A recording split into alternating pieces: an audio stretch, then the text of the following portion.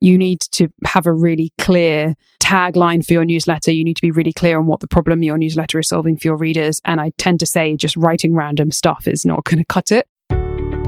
Welcome to the Become a Writer Today podcast with Brian Collins. Here you'll find practical advice and interviews for all kinds of writers. Have you created a strategy for your newsletter? Hi there, my name is Brian Collins. Welcome to the Become a Writer Today podcast. Every writer should have a newsletter. It's the single best way to communicate directly to your readers without relying on Twitter to surface your posts or without relying on Google to rank your articles. When you have a newsletter, you don't have to worry about crazy algorithm changes or something happening to posts that you've optimized for search. Just look or ask any business who had a page on Facebook years ago. Now it's all but impossible to rank on Facebook unless you're prepared to pay for advertising. I've started several newsletters over the years, some of them for content websites, some of them for different business projects, and some for my own writing. Of course, my biggest newsletter is the Become a Writer Today email list. I'd love if you could join it. I'll give you a free book of writing prompts if you do. Once a week, I send weekly updates about the latest writing articles and also writing advice to members of this newsletter. Now, that's my strategy. Your strategy may differ. This week, I caught up with an expert in newsletter strategy. Her name is Anna Cordia Radio. She ran one of the most successful Substack newsletters. It's called The Professional Freelancer, which Anna has recently rebranded. When she's not writing newsletters, Anna is also an advocate for freelance writers working within an increasingly challenging industry. And she also helps B2B or business companies figure out what their newsletter or newsletter strategy should look like. I was excited to catch up with Anna because I love hearing about how different creatives and writers use newsletters to communicate directly with their readers. One of my key takeaways from talking to Anna is the differences between having a newsletter for a personal or a creative project versus having one for your business. Anna also talks about how often you should send newsletters to readers, what you should include, and how her newsletter strategy has evolved over time. And she also articulates why she believes newsletters are a better tool for writers than social media. Now, Anna built her newsletter on Substack. Substack is a fantastic platform for writers. There are alternatives. You can also use ConvertKit, which I use for the Become a Writer Today email list. It's relatively affordable, easy to use, and helps me create various automations and rules so people get the right articles and posts based on their interests. I realize that can be a little bit advanced, so other tools that you may want to check out include MailChimp. I did start with MailChimp back in the day, but I moved on when I outgrew it and also when they changed their pricing structure. Ghost is another alternative to Substack, and I've used Ghost in the past and found it quite good to use too. But like anything, the tool is less important than actually having a good strategy that you're going to follow. In other words, write and publish helpful content to your ideal or for your ideal audience. Pick a publishing cadence that works for you and build a relationship with your ideal readers through your best content and writing. That could be on Substack or it could be elsewhere. Now let's go over to this week's interview with Anna. And of course, if you do enjoy the interview, I would really appreciate it if you could take the time to leave a short review on iTunes. Because when you leave a short review, it helps to Become a Writer Today podcast grow and it helps more writers find the show. And of course, if you do enjoy it, please share this show with another writer who's interested in starting their newsletter. Welcome to the show, Anna. Hi, thanks so much for having me. It's really nice to talk to you. I worked as a freelance writer for a number of years. I found it quite difficult to work as a freelance writer. Hard to earn a living. I'd imagine it's harder today. So I wanted to ask you all about your take on the industry. But before we get into freelance writing and newsletter businesses, how did you start your writing journey? I have actually been writing for as long as I can remember. I have a memory of writing short stories in my grandparents' back room when I was there on summer holiday as a kid. But kind of as a professional, it actually started at university in my undergraduate. So I was studying at Durham University. I was doing English literature, and I read this piece in the local, not the local paper, in the student paper and ended up writing a comment piece, response to it, had that published. And I still remember to this day, I'm still friends with this person. They said, wow, you're really good at writing. This could be a career. And that just kind of stuck in my head. And it was sort of my first experience of using writing it wasn't that professional. You don't get paid as a student journalist, but it opened my eyes to this world of journalism and that there's a way to make writing part of your career. So that's kind of how I first started writing. And throughout university, I did actually start freelancing. I wrote for the student paper, but then I also freelanced for some local publications as well, doing music reviews and interviews with musicians, which is actually quite amazing as a student, because you get to interview all sorts of celebrities when you have absolutely no idea what you're doing. And then, at some point in university, I kind of decided, okay, I'm going to try and become a journalist. That will be what I want to do with my career. And that's kind of how I started, and went on to get a job in editing an alumni magazine for a different university, and then went and worked at various media organizations, and then went freelance about 5 years ago. Similar to how I got started writing for a school newspaper, and then I took a journalism degree. My dream was always to work as a columnist for a national newspaper in Ireland, which didn't happen. Probably a good thing. Did you always want to freelance, or is it just the way work evolved for you after graduation and when you started your career? Both. So I wanted to freelance as a result of my frustrations working in office environments. I just fundamentally don't think that I'm built for working in an office, but I was too scared to do it because I had no idea the mechanics of it. It all seemed very amorphous, very scary. And I actually went freelance because I got made redundant. So I wanted to do it, but I was too scared to do it. And then I was eventually pushed into it. A lot of freelancers don't know what niche or genre or niche, as you say in the United States, they should specialize in. Did you find that difficult? I think this whole focus and discourse around you need to pick a niche, I think is actually really distracting. And I have myself fallen into this trap. I think it can make people think that the only way to succeed is if you find this really specialist area and you really own it. Because I think I come to freelance writing from journalism, I was taught quite early on in my career by one of my journalism professors, who's now a mentor of mine, that part of the whole appeal of being a journalist is getting to become an expert in lots of random and very and sometimes unrelated topics, and that you can change journalists call it a beat. You can change your beat throughout your career. And that was actually, to me, one of the appealing parts of this job. So I've had lots of different niches over the years. Currently, I really focus on work culture and work life, but I've written about electronic music, nightlife culture, language learning, healthcare, sustainable business. I've written about my niches and beats have really changed over the years, and I imagine they will continue to change. I actually hope they continue to change. So I don't get too hung up on that. And also, for me, it's more important to focus on things like what format I like to write in, what style of writing, what kind of area of writing that I'm interested in. So, for example, I know that I can do it, but I'm not a news reporter. I'm way more into feature writing and narrative nonfiction, and that kind of almost more kind of like storytelling, really. So that, to me, I think is what's more important than kind of specific subject areas. Yeah, that's one of the appeal of being a journalist. You can ask interesting questions to people across different industries that you wouldn't get to speak to normally.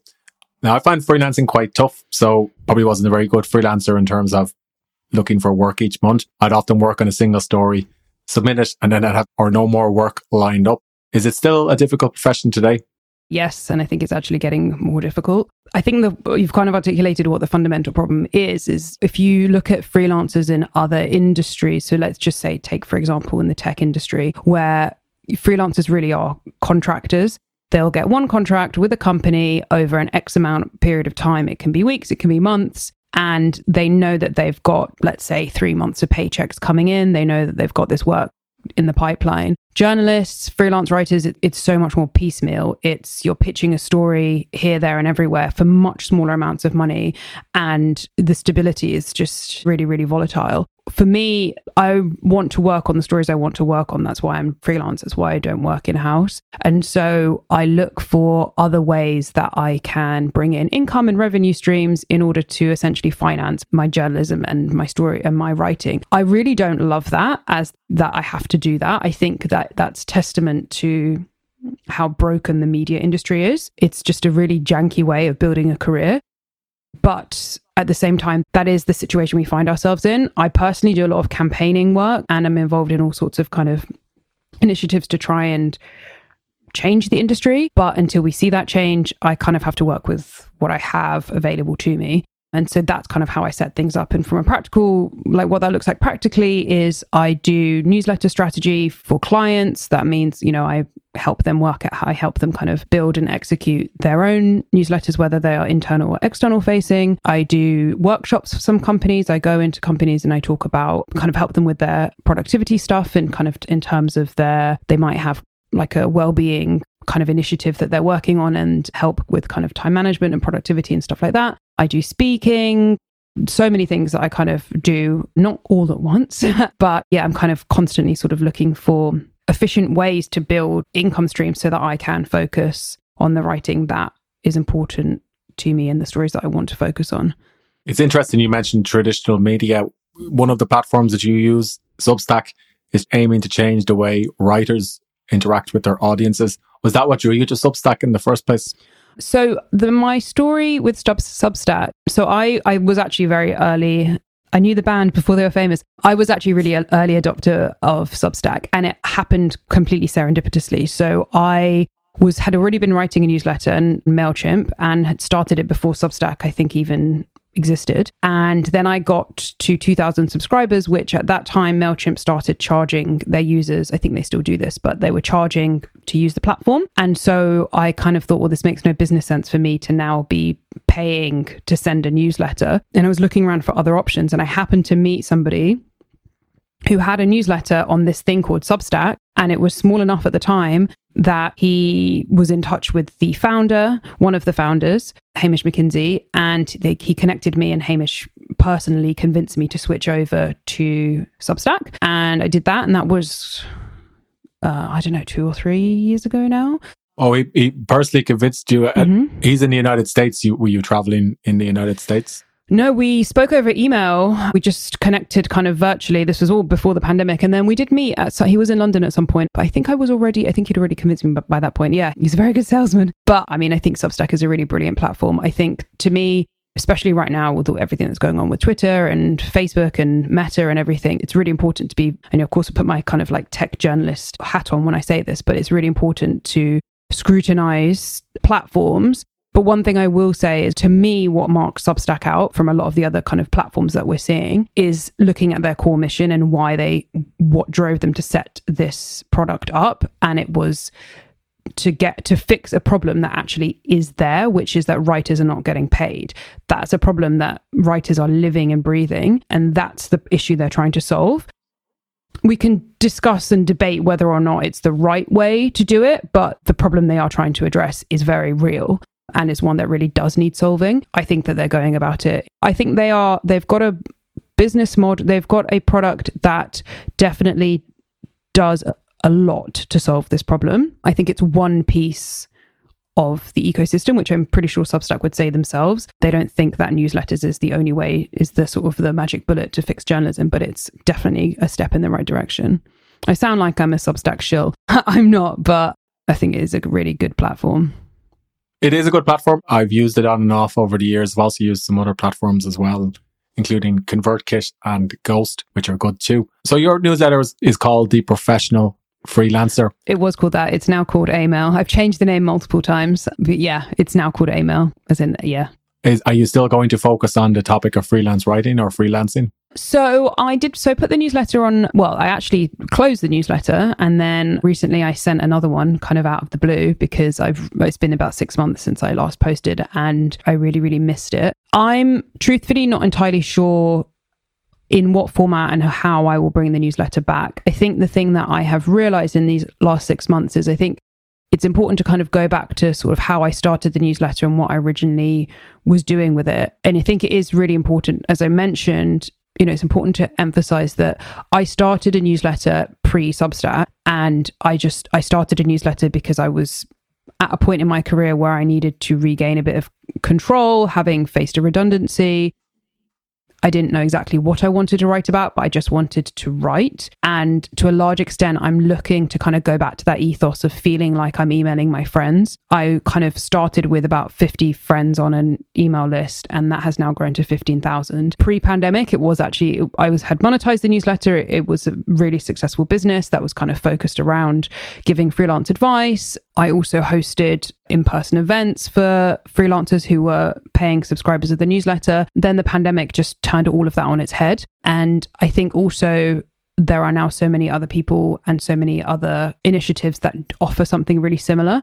So I think I'm kind of going to leave that sort of advice giving, kind of maybe close that chapter. Not to mention, I've written a whole book about how to freelance. So it's not that I've run out of things to say, but I think I'm kind of looking to see what possible new direction I could go in. I'm not entirely sure what that is going to be, but what was really interesting is when I did send this newsletter recently, what I really heard from readers, and they've been reading me now for 5 years, they kind of said, it's not even so much what you write about, we want to be hearing from you. So I'm kind of trying to figure out what that's going to look like. It's that sort of double-edged sword of, it's amazing to have the freedom to write what you want to write, but then at the same time, I am conscious that, when I go in and tell companies and how to develop a really strong newsletter strategy, you need to have a really clear tagline for your newsletter. You need to be really clear on what the problem your newsletter is solving for your readers. And I tend to say just writing random stuff is not going to cut it. So, and I'm now not taking my own advice. But yeah, so basically watch this space is the short answer. Yeah, I could imagine some of your old newsletters were quite labour intensive. One that came to mind is when you surveyed rates across the industry and compiled a report. Hadn't seen anything like that elsewhere, but I would imagine that took a long time to write and create. Yeah, that took a lot of work. I mean, yeah, I see that stuff, as I mentioned, kind of it's part of, I guess, almost this campaigning work that I do. And that data is still out there and still available. NUJ, the National Union of Journalists, also I've sort of got a bit of an open data policy. So they asked me if they could use the data, and I was more than happy for them to do a bit of analysis on it, and they used it, and that informed some of their campaigning work. But yeah, all of that stuff is really labor intensive, and it's just always that balance of making sure that you're doing the things you want to do, because I kind of always come back to, why am I freelance and what do I want to get out of this? And for me, a big part of that is the freedom and flexibility to work on my own terms, and to get to work on projects that mean something to me. But then the flip side is, of course, I also have to do work that pays the bills. And if I find myself in a situation where I'm not getting to do any of the work that I want to be doing and only working on projects that I'm either not enjoying or not being treated well by clients, I kind of think, well, I could be just working in-house at this point. So it's just always kind of keeping an eye on the balance in my freelance business. And yeah, it's kind of a constant line that you have to toe. Makes sense. You mentioned you grew your newsletter to 15,000 subscribers. That can seem like a huge amount for somebody starting out. What tips would you offer new newsletter creators to achieve similar growth? So I think it all kind of starts with why you want to write a newsletter in the first place. Is it that you see it as a effectively marketing strategy for your own business, whether that is, wanting to build an audience because you are a freelance writer, or maybe there's, some other kind of sort of business-led reason for it? Or are you a budding writer who wants to practice writing and grow an audience and get feedback and almost use it as a playground for your creative ideas? All of these things are kind of really important to keep in mind from the beginning. And then I do think there are some central tenets to good newsletter writing that or newsletter strategy that you do need to adopt at the beginning. Once you have grown to 15,000 and you've been doing it for long enough, you then get into a position, which I am now fortunate enough to be in, which is that you can have a rethink about all of these things. But until you get there, for me, those central tenets are consistency. So that doesn't have to mean every day. That doesn't even have to mean every week. But you need to pick a day and time. It doesn't really matter when, just one that is convenient for you, for your newsletter to go out, so that people get in the rhythm and get used to hearing from you on a regular cadence. I also think that you need to be really clear on what problem is your newsletter solving for your readers. So them just hearing from you about your random thoughts is not going to get them to hand over something as precious as their email address to you. So being really clear on what they're going to get out of it if they sign up for your newsletter. To kind of give an example, there's a really good newsletter that is it's written by a kind of technologist. I think they kind of are quite senior at a technology company. But anyway, the newsletter is called Technically, and its tagline is helping people understand software and technology to make you seem smarter in front of your boss. So it's really kind of about helping people who find themselves in a very tech-heavy world, particularly at work, and helping them understand things like an API and open source and all of these things. And it's just very clear what that problem that they are trying to solve is, what the reader's problem that they're trying to solve is. So being really clear on that, doing it consistently, talk about it kind of as much as you possibly can. No one knows how much work you're doing.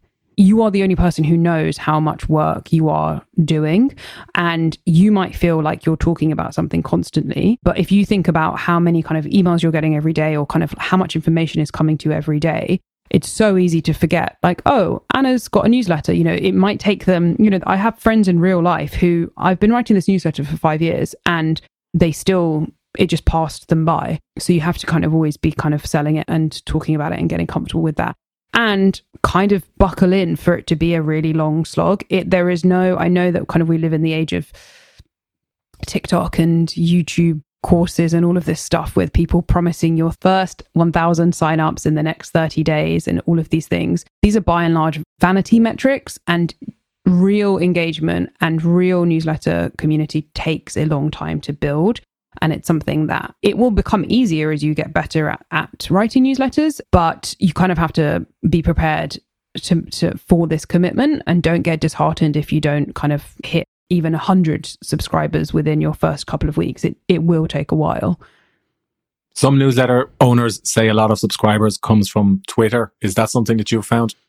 I think I've bucked the trend on this somehow, but I have always had more newsletter subscribers than I have had Twitter followers. So I'm not someone who has I didn't start out with a massive Twitter audience, which I then converted to newsletter subscribers. Not to mention that any Twitter audience that I had before I started my newsletter actually wasn't the audience that eventually became my newsletter audience, because I was writing about quite different things when I was sort of building that Twitter audience.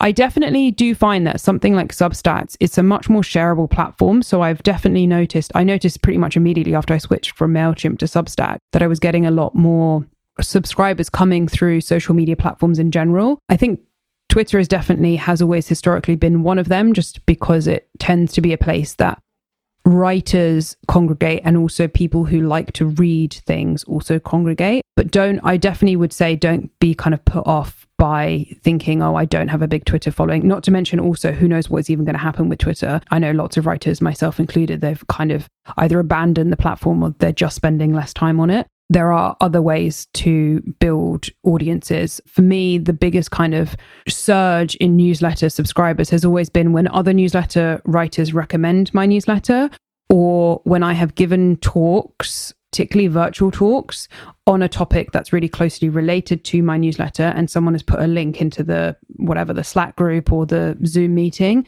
Those kinds of things are the things that have kind of gained me the most followers quickly. So I wouldn't worry too much about Twitter. Substack has also made it easier for people to subscribe within the app. I've noticed an increase in subscriptions that way. Yeah, exactly. And I've really noticed that it now has a recommend feature, so other newsletter writers can recommend each other. I've noticed both ways. I've noticed from the number of people subscribing to my newsletter when other people recommend me, but also I recommend a newsletter and I have spoken to that newsletter writer, and I know, and that has given them a really big volume of subscribers as well. So that kind of, it's that recommendation thing. That's always that's such a big driver of, quite simply, people forwarding the newsletter. A really simple thing that every newsletter writer should be doing is putting in their newsletter, quite big, something that encourages people to forward their newsletter. What I like to do is try to personalize it. So if I've written that week about, I don't know, plants, I wouldn't write about plants, but I would say, you know, if you know a plant lover who would like this newsletter, forward it to them. So just slightly tweak that sentence every week rather than just say, forward this email. That really helps because, yeah, I mean, one thing that I know that was happening with my newsletter when I was really writing a lot about freelancing was, you know, every time someone went freelance, their friend would forward them my newsletter and say, oh, hey, you've gone freelance, you should sign up for this, and kind of position your newsletter to be whatever equivalent that is. Did you find the book you wrote about freelancing difficult or more challenging or even different to writing newsletters regularly? My ability to write my newsletter on a schedule definitely comes from my journalism background of having to work on deadlines. And that really helped with the book as well.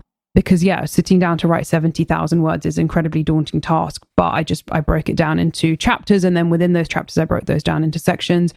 So I wrote it in lockdown. I found the writing process actually quite enjoyable. It really kind of gave me something to do. It gave me something to really dive into and focus on. And I didn't, because also one thing I will say is that it's a non-fiction book. I didn't have to, of course, there's a overarching theme, which is how to build a successful freelance business or solo or kind of business of one. But it's not fiction. I wasn't dealing with characters and an overarching story arc and all of these kinds of things. So I didn't find it difficult to write. I think what I found challenging was more the publishing side of things, that what happens when the book comes out and then trying to, you know, the selling of the book and all of these things, which again were very much affected by or kind of marred by the pandemic. I didn't get to have a book launch and kind of all of these things. Bookshops weren't open when my book came out, so I didn't get to do that thing where you go and see the book in the bookshop. I sat on Zoom. And so, yeah, I actually found the writing, and it really taught me a lesson in the difference between writing and publishing and how those two things are actually very different. Writing is something that is creative and by and large quite is a private process, whereas publishing is really public and is also commercial. So that was it was a really good lesson to learn, I think. I interviewed a Substack author a few months ago. She serialized her book on Substack as well as self-publishing. Seems to be a popular trend these days. Is that The Novelist? That's the one. Yeah. Is that something you've considered? I definitely have thought, when I was selling my book and thinking about writing my book, it did cross my mind that I could just continue doing it as a newsletter, and that would have very much been an option. I mean, I think, to be frank, I mean, I don't know this for sure. Reckon I would have made more money had I, rather than done a book, done it as a newsletter. However, there is still, you know, for all of the new media platforms and kind of new directions that digital media is going in, there is still this element of prestige that comes with the traditional publishing houses and certain publications. And my book was published by one of Penguin Random House's imprints, and that really does carry a certain prestige, and that is important for one's profile. I definitely have kind of noticed that is something that people have cared about, sort of kind of more so within industry rather than necessarily consumers. But that's just something to think about. Kind of comes down to, what are you hoping to achieve? You know, why you write this book? Is this, you know, if this is just purely about money, or not purely, I don't mean purely about money, but if you want to put your commercial hat on and think about it as a business venture, then something like a newsletter probably will make more sense. If you're thinking of it as this is almost kind of an act of profile building and kind of adding that badge of prestige so that I can, for example, go and pitch myself as a speaker or go into companies and all of these things, having a book and having it published by one of the big publishing houses is something that's going to be more valuable. So it is difficult. It's something that, I don't know, I'm definitely open to experimenting with. I mean, there are lots of now kind of famous authors on Substack serializing their work. Salman Rushdie was writing on Substack and serializing something, and I think Margaret Atwood might be on there now as well. So it's definitely something that I'm open to experimenting with, but I'm still at a stage in my career where it is also really important to make kind of those strategic decisions as well. Makes sense. So Anna, where can people go if they want to read your newsletter or your work? The best place to find me is probably, to sign up for my newsletter. If I bring it back, I will bring it back at some point. It's my name, annakodjerado.substack.com. I'm the only Anna Kodjerado in the world. So if you can get the spelling right, then you'll find me. I'll put the spelling in the show notes. Thanks for your time, Anna. Thank you so much.